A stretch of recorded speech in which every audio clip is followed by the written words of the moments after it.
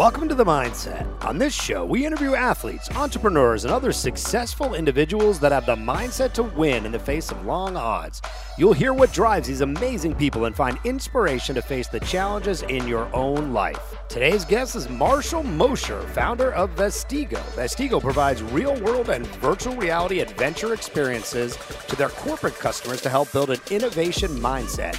Mosher discusses the way they build teams through shared adversity, the differences between perceived and actual danger, and the effects of stress. Here is Mosher on The Mindset. Media Instagram Live. The series is called The Mindset. We recently added these as a podcast stream. So if you missed these live on here on Instagram, you can search The Mindset on Spotify or Apple Podcasts and listen to past episodes.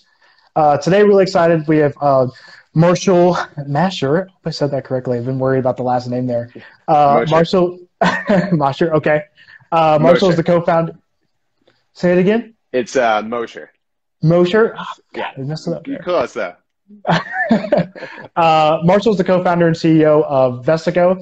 Vestigo builds performance and enhancing experiences that train your team to embrace innovation and navigate change through a mindset of courage. Marshall is also the host of Inside the Adventure, a podcast focused on athletes sharing their stories and challenging their limits. Marshall, thanks for being here, man. How are you?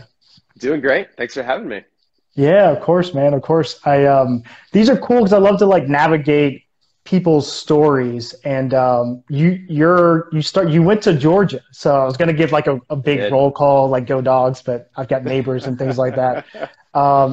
But take me through that. You were, I think you majored in you were a triple major. Is that correct?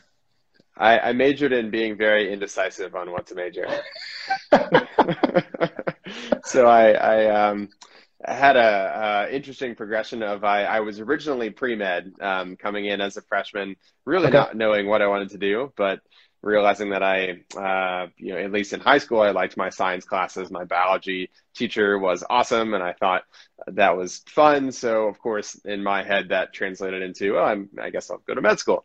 Yeah. So the typical advisor, there's this one pre-med advisor at UGA, Dr. Espily, that is amazing at getting his students into good med schools. And he says, if you want to get into a good med school, you can't just major in biology. You got to do something else to stand out. So you should do the bio psych double major, because from a organizational standpoint, they fit super well together at UGA. It's really easy to do both. It's not that much extra because they just overlap really well. And I always liked psychology. So I was like, okay, yeah, sure, sign me up.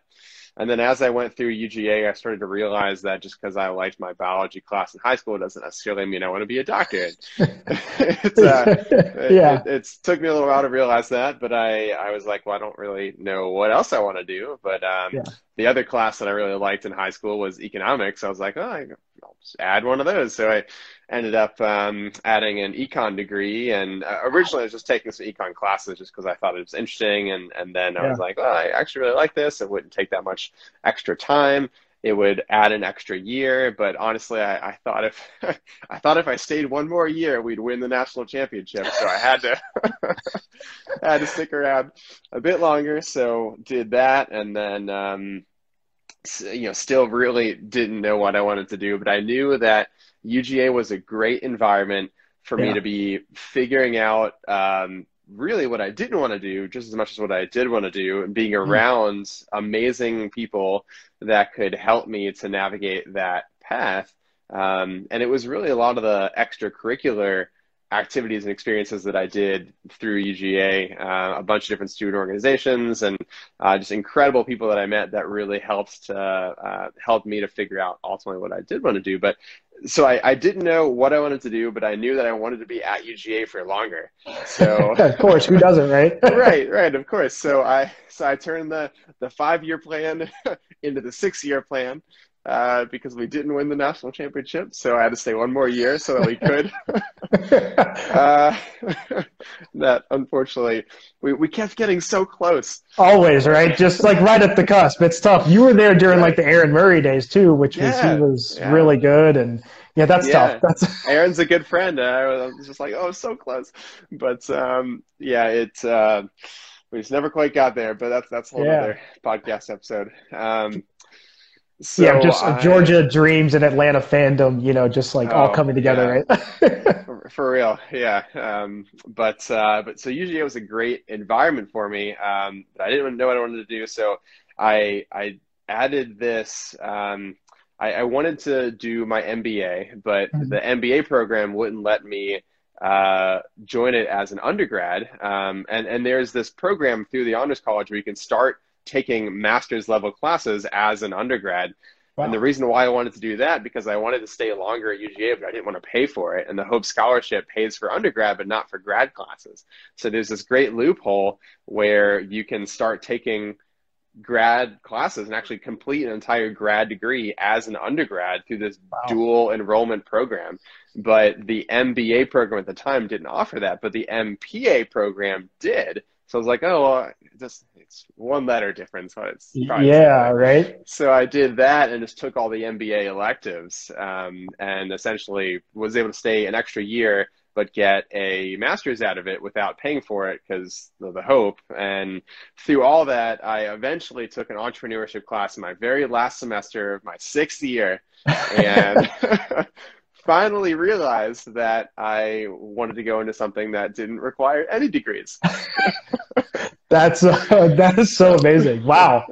That's super cool though. It's cool that you were able to find that. So you just said the Hope. So and I correct me if I'm wrong here. Does the Hope still just apply to Georgia residents? So you're from Georgia originally?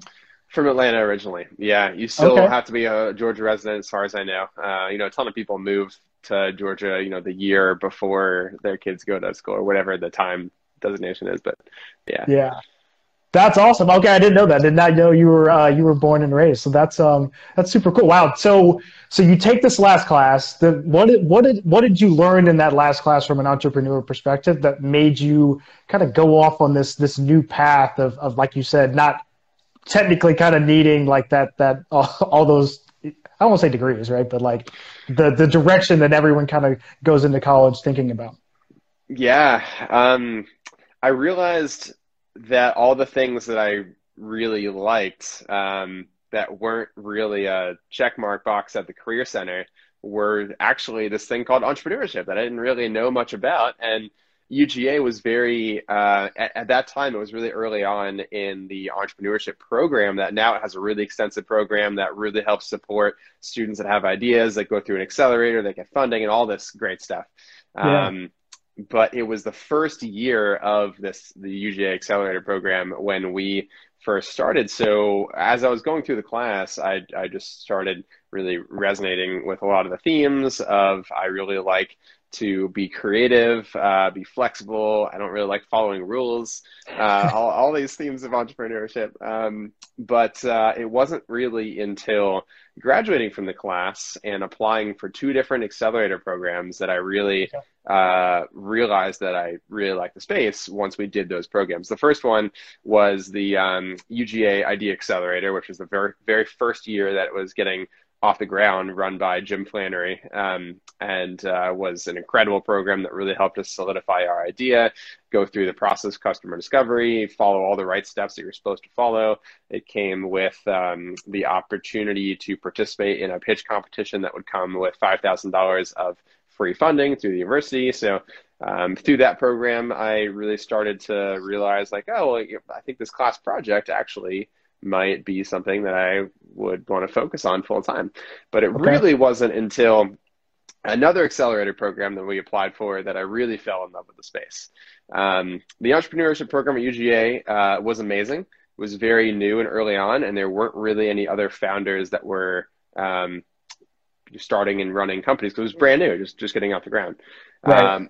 But UGA had a partnership with Singularity University Okay. where one student from any of the grad programs, so if you were a graduate student at the University of Georgia, you were eligible to apply for this competition where the winner of the competition would get sent to this startup accelerator program called Singularity University, which is housed at the NASA Ames Research Center out in the Silicon Valley area, right next Yeah. to Google. It was actually partnered with Google.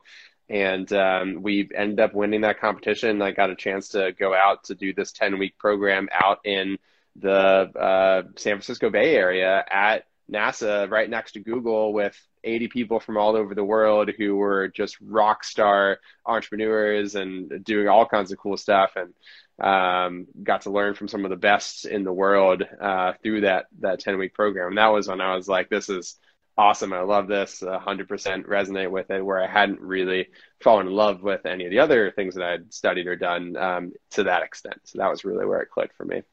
And was that, I mean, is that with Vestigo at that time, or kind of with the inception of it, or was that something else that you took out there and won out there in San Francisco or Silicon Valley, essentially?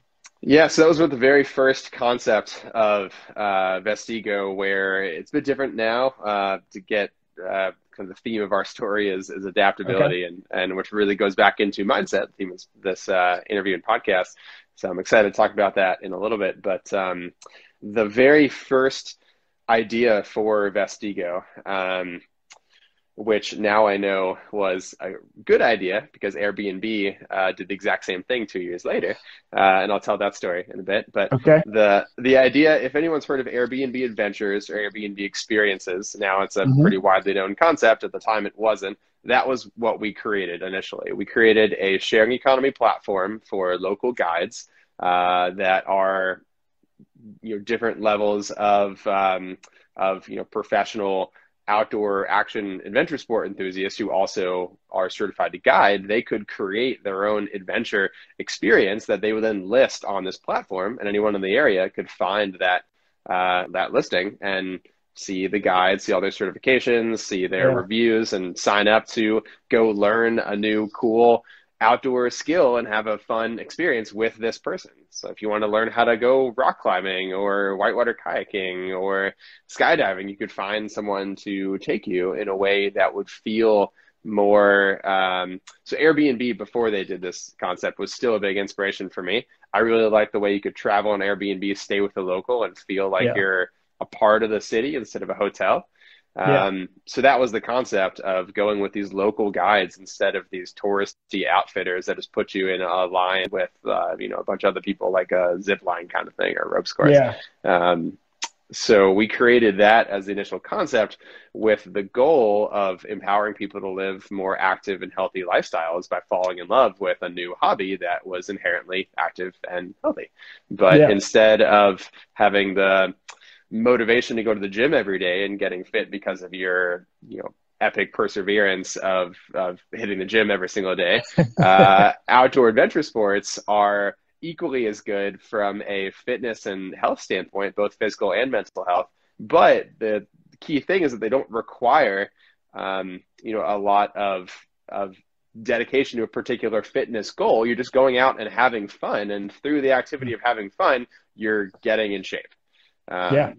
So it was much more of a sustainable way to really create a more active and healthy lifestyle for individuals that didn't have that before. And a lot of traditional sports are the same way. You just go out, you have fun. As long as, if you're taking it to the competitive level, that's a whole another story. But if you're just getting into a new sport, you just go, throw a football around with some friends, you're exercising. And if you do that all the time, then it's a great way to stay in shape. Was that born kind of out of your, obviously you have the podcast, I've seen a little bit of your Instagram, you're very active yourself, right? Especially within an action sports perspective. Is that born out of that, just the fact that you love to kind of be outdoors and doing those type of things and wanted to have people share that experience with you and kind of in that way? For sure. Yeah. So I guess I kind of fast forwarded over this part.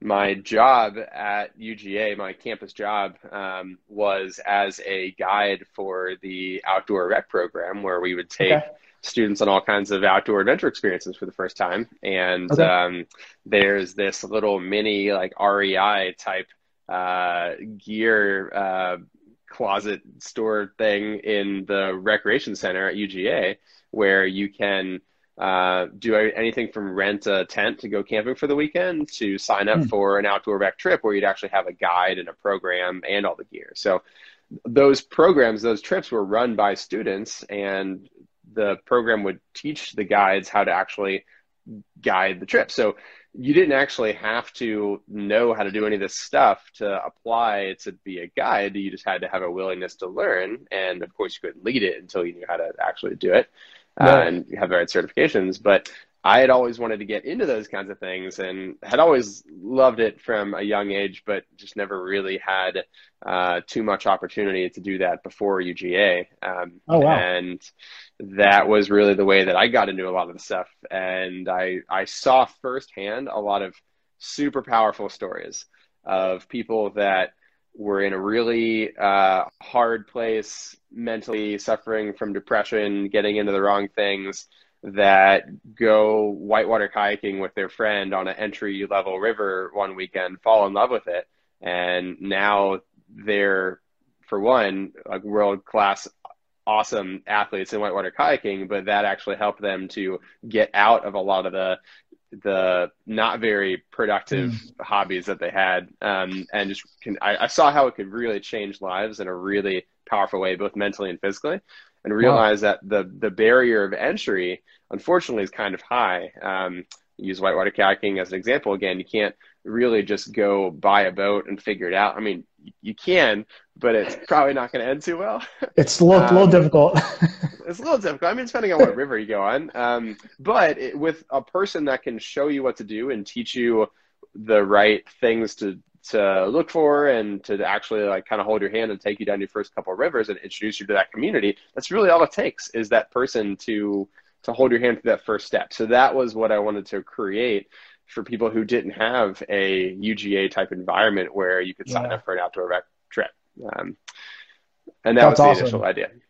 That's awesome. That's so cool. I honestly, and to kind of think of to kind of pull it back a little bit, opportunity is such a big thing, right? Especially within sports.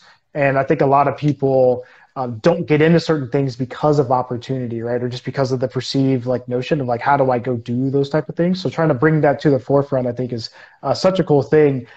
You kind of touched on it as I kind of wanted to walk through here, but you touched on like the mindset. So you got into this from really opportunity of you kind of working there.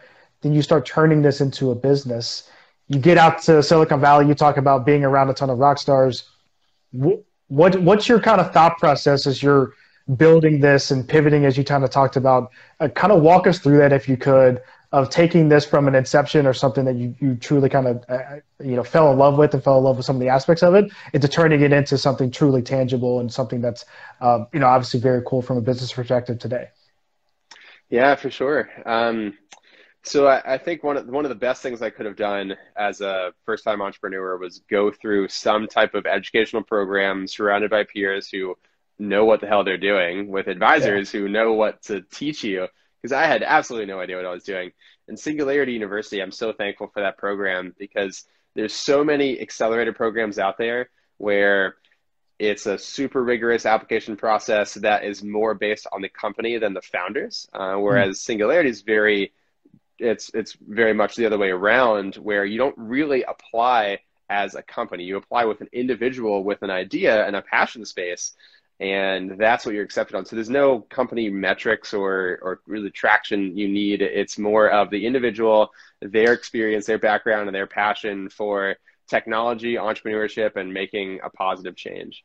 So that made it a lot more accessible for me as a first-time founder with no clue what I was doing to go to a program where it's all about learning the first steps and educating yourself on the technology that's not only out there right now, but that will be out in the next 5, 10, 20 years. We can plan for being able to use that new tech, plus a lot of the big issues from a social entrepreneurship standpoint space, and how to combine tech entrepreneurship together in a way that can create a positive impact. So doing a program like that was awesome. But nowadays you can even watch all of Y Combinator's videos and tutorials just online. They have an amazing library of content. A lot of these programs have that now. So fortunately, there's such a great resource, just a huge, massive library of resources out there to be able to learn a lot of these things. But for me, having the community was really important. So from there, we had to kind of go through all the first steps of starting a company. So figuring out what's the main problem we're solving, creating an MVP, finding product market fit, hopefully, ideally, and if not, pivoting to something where you are finding product market fit. And one of the things I learned a couple of really important key factors, but I think one of the most important things that I learned is the importance of timing. And I sort of learned this in different stages along the way, but there's this really amazing documentary called General Magic, which I think it's on Netflix, but it showcases that just because you have an amazing idea doesn't mean that even if you have an amazing idea with the best team in the world to execute on it, it has to also be the right time for that idea. So General Magic is one of the most important Silicon Valley companies that maybe most people probably haven't heard of. They actually invented the smartphone, or they invented the concept of the smartphone, but it was about 10 years too early. The hardware wasn't there yet. It was just too expensive to be able to make it. Like the tech just hadn't been invented yet. And unfortunately, they couldn't survive long enough because they raised a bunch of money, hired a bunch of people, had this massive team, and just ran out of runway. And then several years later, Apple is at the right place at the right time to release the iPhone. But that story is a really great one for anyone who wants a good documentary on the importance of timing.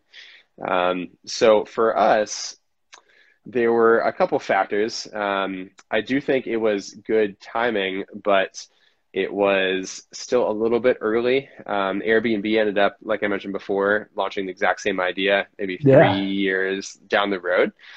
So that proves that there is something to that idea. And Brian Chesky, founder of Airbnb, has actually said it in an interview that he thinks the revenue from Airbnb experiences will surpass Airbnb's typical business model, traditional business model, which is pretty amazing. But it is.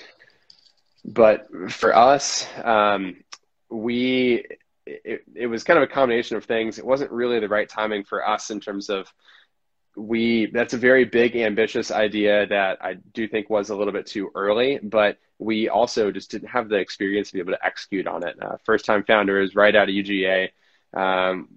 We also really didn't have the funding to be able to build a really large, scalable B2C type consumer product like that. We were on the East Coast, not the West Coast, which makes a big difference from being able to fundraise a lot of money to pour into an idea with very little traction, which I think it's a lot better to be able to build a company that works and then fundraise. But the West Coast is very different, where it seems to be a lot more of just kind of Hail Mary attempts on companies with very little traction or no revenue. Sometimes revenue is a bad thing. I don't know for those companies, but it's crazy how that works. But a lot of the advice that we got on the East Coast, which I do think was very beneficial to us, was build a company that solves a problem, that generates revenue, that becomes profitable. And when you get to the point where you can't keep up with the demand that you have because you're just having to scale so fast, you just can't keep up with it, that's when you should go fundraise. And we took that advice to heart, and we realized that, well, this really large, highly scalable tech platform, large potential idea, really can't generate enough revenue to do that because tech platforms, and even Uber still isn't profitable. It's a different mindset. It's focused on growth versus revenue. So we were like, we want to focus on revenue and we want to get profitable. So how do we do that? So we found companies. Instead of going after individuals and spending a ton of money to acquire one new user who, maybe the lifetime value of that user would outweigh the cost eventually, but definitely not right now. We were like, well, why don't we spend maybe a little bit more money to acquire a new user, but the new user is not an individual, it's a company, and that company brings 100 individuals. So we went out and we started going the B2B to C route, which means that we wanted to find companies that wanted to do unique kind of team building events using these outdoor adventure experiences we already had on the platform.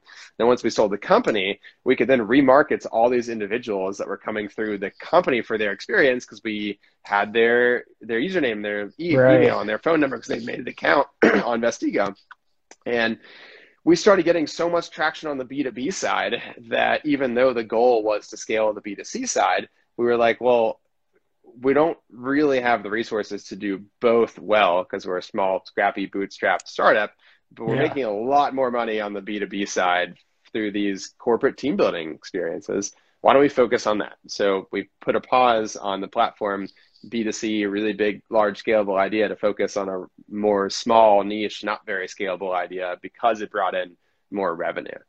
Oh, And wow. we realized that companies are really, especially several years ago, there was this big movement towards building company culture. And a lot of culture comes from relationships, and relationships is all psychology. So that's where that psychology degree actually played a little bit of a role, where one of the most important factors for human connection is going through some type of shared adversity, being vulnerable about that adversity, and supporting each other to come out stronger on the other side. It's it's the story of a lot of sports teams.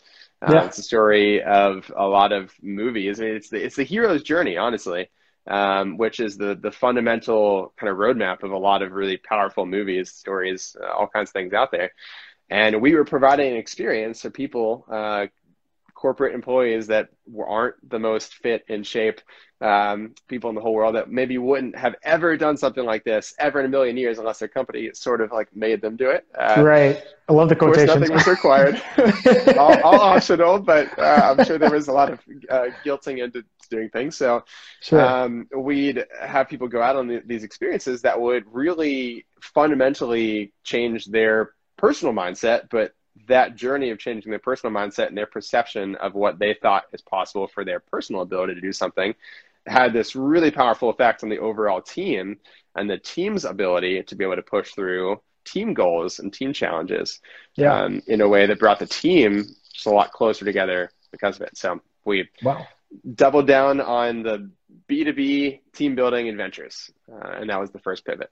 That's it's incredible. Yeah, it's incredible that you had that foresight. Obviously, I love that you walked us through that essentially, right? As you understood, obviously, the landscape of the Bay Area, but also as you brought it back to the East Coast, understanding what you needed to do for your own platform, and then making it successful in your own way, which is so awesome. I have a couple questions from the comment section, if you will. The first one that I saw pop up was, were you intimidated at all by some of the rock stars that you encountered when you were in Silicon Valley? And the next question is, what's the craziest event, I guess, that you've created or that you've done?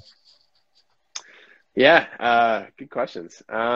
First question, yes, 100%. What's it called?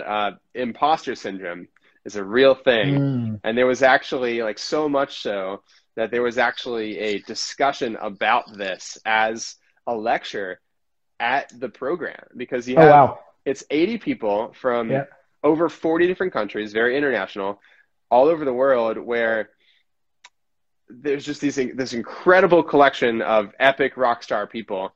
I was one of the youngest people. Like the average age was, I think, like 31 or 32, and I was like 21 at the time, 22 or something. Wow. And I all these people have just done epic things, and I was like, I haven't done anything. Why am I here? So yeah, it was a real thing for sure, and I totally felt incompetent the entire time. But it's one of those things where you realize you're there for a reason. They chose you because they saw something in you, they believed in you, and the number one person who's going to believe in you the most is yourself. And you have to just have that confidence to be able to, humbly see that you have that potential and to be able to contribute whatever you have, even if it's not as much as some others in the program that have years of experience of all these epic stories and life experiences to tell. You still have something to contribute. Everyone has something to contribute, and being able to lock into that, I think, is really important. But always having the growth mindset, even for the people there who were rock stars. Like, we had literally an astronaut in the group. So even the people who are just crazy accomplished, even when we get to that stage, still having the humility of having a growth mindset to say, oh, there's something I can learn from this 22-year-old kid. It goes both ways, for sure. So definitely the first question, that's a really great point to ask that. Craziest thing we've ever done. To all of our participants, I'm sure these things seem just super crazy, but they're really not. So there's nothing that's just next level crazy. There's one thing we've done that was pretty not crazy, but it's crazy sounding. Okay. I'll explain that in a little bit, but most of what we do are things that have a high perceived risk with a very low actual risk. Okay. So the difference between perceived risk and actual risk is huge. And this could get me into an hour-long discussion on how our brains are not logical whatsoever, even though we think they are. Yeah. But that's for another. I was going to say, if you charted that the way that you said that, it was like you've charted this in multiple ways. But no, continue there. Definitely, for sure. So it's really interesting. So if you look at the actual statistics of risky things, you'll realize that it's very different from how we perceive them to be risky. So people are afraid of things that are new and scary. Things that are scary, different from what they've done, but also that are new. So it has to have those two factors. If they're really scary but not that new, the perception of risk goes down. And if it's really new but not that scary, the perception of risk is higher. So it's kind of a correlated thing between those two things. Sure. So if you compare one of our most popular types of experiences is rappelling, because the fear of heights is the number 2 fear in the US. Number 1 is actually what I'm doing right now, which is public speaking, which I think is hilarious that's number 1, but then it is. So the fear of heights is something that almost everyone has. And in rappelling, you're walking backwards off a cliff face. Let's say it's 50 feet, maybe 100 feet. Sure. The height honestly doesn't matter. If it's tall enough to the point where you don't want to fall off of it, the feelings and emotions are the same. Yeah. And when you're walking backwards off the edge of this cliff, everything in your brain is telling you, why are you doing this? You're stupid. This makes no sense. That primitive part of your brain and your logical part of your brain is saying, oh, well, I'm attached to this rope system and I have this little device called an ATC that I lower myself down the rope with. But all of that is totally overshadowed by the part of your brain that doesn't care about logic, that is just telling you, you're going to fall off this cliff and die. You're an idiot. Why are you doing this? So rappelling, when you set up everything, is very physically safe. Okay. Extremely, extremely physically safe. It has a high perception of risk because of that super old psychological part of our brain. People call it the lizard brain. That's just the fight or flight response, and it doesn't care. It evolved at a time when we didn't have the logical part of our brain, so it doesn't care. It just says you should be scared in this situation, because if you're not scared, then you're going to hurt yourself. Right. You're going to potentially die from it. Whereas the drive to the rappelling spot is statistically way more dangerous. Oh. Car accidents are like one of the leading causes of death in the United States. Yeah. But we drive every single day, and if we go a year or two or forever without having an accident, we'll assume that the risk of that thing we just did, that drive to the rappelling experience, is very low because of our personal experience with being okay. But statistically, it's way more dangerous than the actual rappelling experience. So that's just a good overview of the difference between perceived and actual risk. And that's why these experiences work, is because they have a high perceived risk. So it helps us to get outside of our comfort zone in a way where we're actually thinking we could die. And what happens if we die? And we have all these like emotions and like our life flashes before our eyes kind of thing. It's not that intense, but that can happen. Sure. And that's what creates a lot of really powerful outcome in a way where no one's actually going to die, is ever at risk of actually dying. There's 0% chance that anyone would actually fall off the cliff. And I really mean 0. Like the risk is very, very, very low. I mean, it's lower than you walking up to a cliff face, some random place, and tripping and falling off. It's super, super minimal. So that's why it works and how it works, by balancing the safety, the actual safety, but the perceived risk.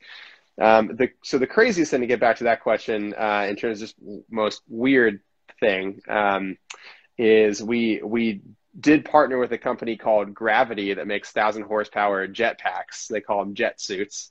And we did a very high-end experience where we'd work with a few corporate execs instead of the entire team. They'd actually come out and learn how to fly the jet suit. If anyone hasn't heard of it, after this, you can type in "Take on Gravity" on Instagram or on YouTube and see what I'm talking about. Pretty cool stuff. But that's probably the coolest. I don't know if crazy is the right word, but most unique thing we've facilitated. Can you, I'd love to touch on that for a second if I could, just the perceived and like trying to change your mindset essentially, right? Like, how do you tap into that sometimes? Let's say someone doesn't want to do an activity. I am terrified, petrified, whatever word you want to use, of heights. And I have a hard time like letting go of that feeling, letting go of what, whatever that feeling might be. How do you tap into someone that is a little, I guess just scared essentially, right? For Of sure. how to change their mindset, of understanding, not only that there's nothing that's going to happen to them and that, this is something you could really do every day. And then obviously apply that into their everyday life. It's a great question. So mindset is like a muscle that you can work out at the gym. If you want to be able to bench or squat a lot of weight, you have to be able to work up from something small. Yeah. But the most important thing is you have to have the belief that you can get there. So the first step is believing that it's possible. And there's this fascinating study on the power of mindset in terms of believing whether a stressful situation is good for you or bad for you. And did this study where they interviewed thousands of people on whether they're stressed and then whether they believe stress is bad for them. And then over the course of like 10 years, they would check the census records to see who was still alive and who died. And they realized that stress and death were directly correlated, obviously, but not in the way you would think. It was only directly correlated for the people who believed that stress was bad for them. The people that didn't believe that stress was bad for them, it was actually a good thing and they lived longer. But they're both stressed, this is nuts. So this goes to show how much mindset actually can affect our biology. The people that viewed stress as a learning experience, had that growth mindset, that believed that putting themselves in stressful environments actually made them stronger, were actually healthier because of it. But then people who experienced the same level of stress that didn't have that viewpoint on it were less healthy because of it. Wow. So it was a really interesting biological study to showcase the power of mindset. So that's just goes to show that the most important thing is you have to believe you can do it, but you also have to take baby steps to get there. So from a fear of heights, the first thing that we like to showcase to people is that they can do it, but we want to do it in a baby step type way. So we first started with real life adventure experiences, which is the part of the story I've told. The part of the story I haven't told yet is how we've pivoted actually into virtual reality adventure experiences, which I'll talk about later on. But in a virtual reality experience, it's even more of a stark contrast, just aha moment for people because it's not real. But it feels like it is real. Yes. And you won't believe me until you try it. It legitimately paralyzes people with fear, a fear of heights, in a scenario that's replicating that height space environment. So there's one really famous VR experience called the Ritchie's Plank experience, where you walk into this virtual elevator, the elevator goes to the top floor, and when the doors open, there's a plank coming out of the side of the elevator. And you can actually put a physical plank on the ground to make it even more immersive, which is scanned in directly where the virtual plank is. But you don't need that. So in this analogy, let's assume we don't have that. Sure. When people get to that virtual plank, let's say they're doing this in their living room. They know they're in their living room. They're in a place they've walked across millions of times, and yet they're frozen at the edge of this virtual plank, and they sometimes refuse to take the first step out on it. And that's their first initial reaction. But the fact it's fake and virtual is even better, because the mindset and the emotions, they're all the same between real repelling, real experience and a fake virtual experience. But the stark contrast to the fact of how ridiculous it is even better in virtual reality, because it's not real. Right. So we can just tell people, well, just tilt the headset up a little bit, look at the ground, and now do it. And then they can do it with no problem. And that creates this, it like pulls the blinds, like you can look behind the curtain of your cognitive dissonance and realize what's actually happening, which is that how you think you feel and how you're actually feeling are two very different things. And that's when people finally have this aha moment of like, oh, wow, yeah, I don't know why I'm feeling that way. I can absolutely walk across my living room floor. This is ridiculous. And the only difference is your mindset towards whether it's hard or challenging or not. So the virtual reality is a great way to warm people up to the actual experience, because then once you realize that, you start to build a little bit of a mental toolkit that you can then apply to the real life thing. You tell yourself it's fake, I guess, when you're actually doing the real thing. But whatever tools you have to mindset tricks to tell yourself that you can do it, as long as it helps you believe you can do it. When we're actually doing a real experience, one thing we'll do is, the hardest part of rappelling is not the actual rappelling, it's just leaning your weight over the edge. And that's it. It's just putting yourself in an environment where you feel vulnerable. So what we'll do is we'll connect people to a tether, which is a length of rope that's measured exactly to the length of wherever it's hooked into the wall to the edge of the cliff. And it gives you just enough to be able to lean back on it to the point where it tightens. And all we ask is people lean back on it. And almost no one says no to this, because it doesn't seem like it's going to be scary, because you're not rappelling. You're not going over the cliff. All you're doing is standing on the edge and leaning back. Right. So people will say yes, and then they'll do it without realizing that that's actually the hardest part about rappelling. And they'll think, oh, wow, I can do this. It was scary. I think I can do the real thing. And then they step up to the actual rappel, do it, and then realize, oh, that actually wasn't that bad as well. So it kind of creates this progression of mindset realization of thinking, well, if I didn't think that I could do that in a million years, and at the other end of doing that, it actually wasn't that hard, what else in my life do I have the same perception on, where if I apply this mindset to, then I should be able to possibly do something where I totally thought I couldn't do it before. Yeah. I love how you started off too with the baby steps, or like, you know, you go in, you've got a goal of like, oh, I want to squat 300 pounds, right? You can't just throw 300 pounds on a bar, right? You have to work up to it and figure out what your body can do, but also telling yourself at the same time that, hey, I can do this. It's funny, Brian, and I also did it as well. Brian said it was super scary for him, even though the VR was, you know, you're only 2 inches off the ground. I actually didn't move when I did it. I did it, and like, it's funny, because we talked about courage, right? Changing people's mindset through courage. I don't have a ton of courage. I wish I maybe need some like whatever the storyline is, whatever. But I didn't move. So it's one of those things which is, it's a really cool experience. I love that you have it. I want to give a chance. I know we're at kind of the almost like 50-minute mark here.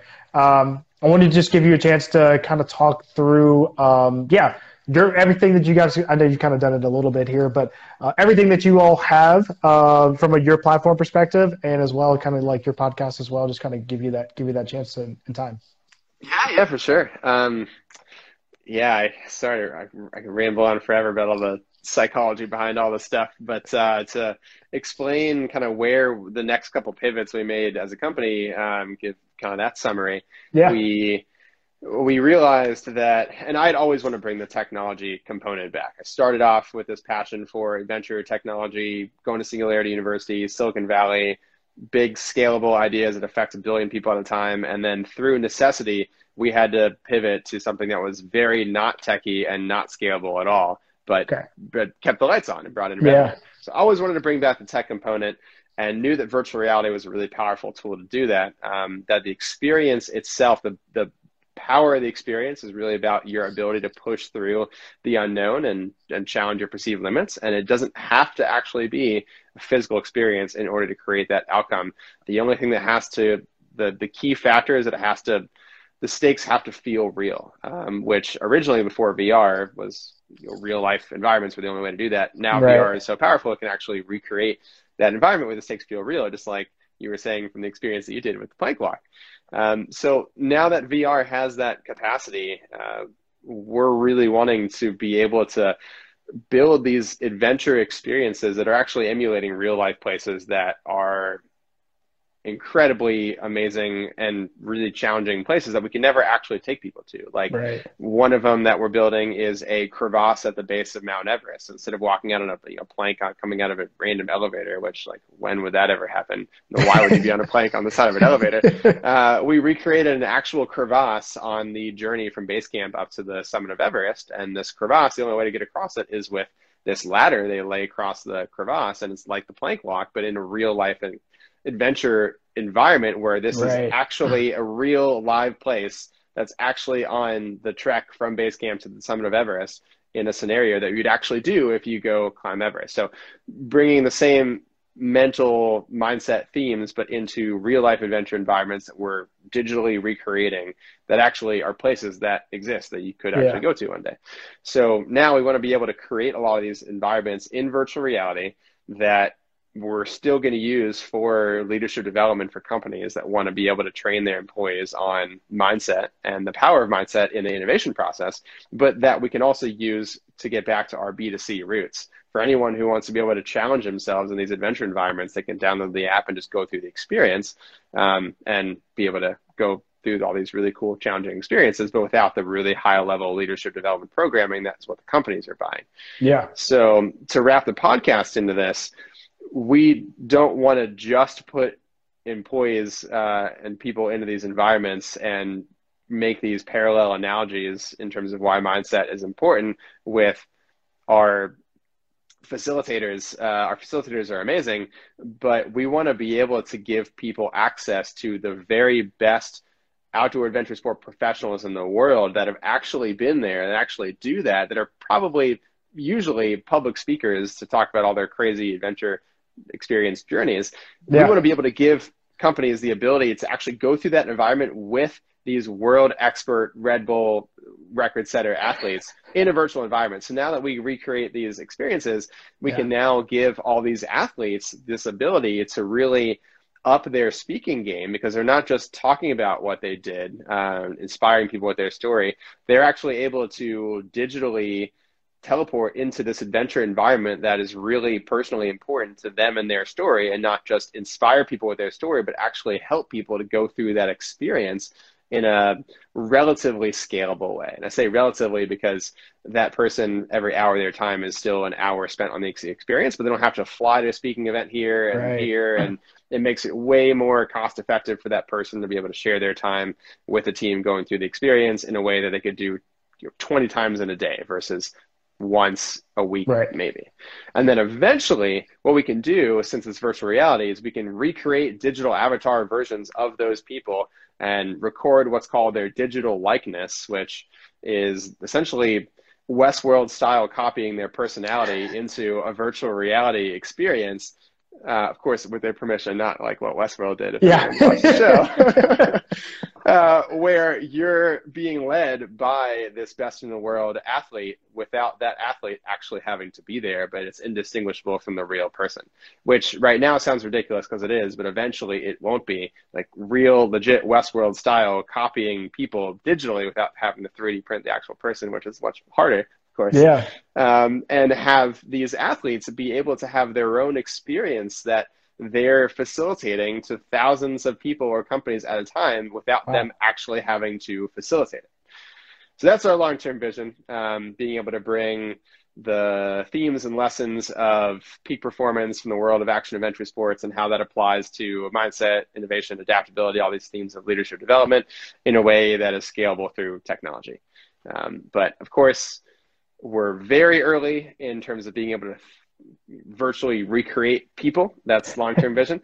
But we're still really early just in the element of virtual reality and the fact that people don't have virtual reality headsets yet. So we're having to ship the headsets to all the participants for the experience and include a return label in the box, and they send it back to us. But that's a short-term problem when people have their own VR headsets, which I think VR headsets are going to be like smartphones. Everyone's going to have one. Then it'll be just software. But all these little steps along the way to be able to get to that ultimate vision, just like the rappelling story of you just kind of break it down into little steps to be able to get to that point of accomplishing that big, challenging task or goal that you didn't think you could accomplish before.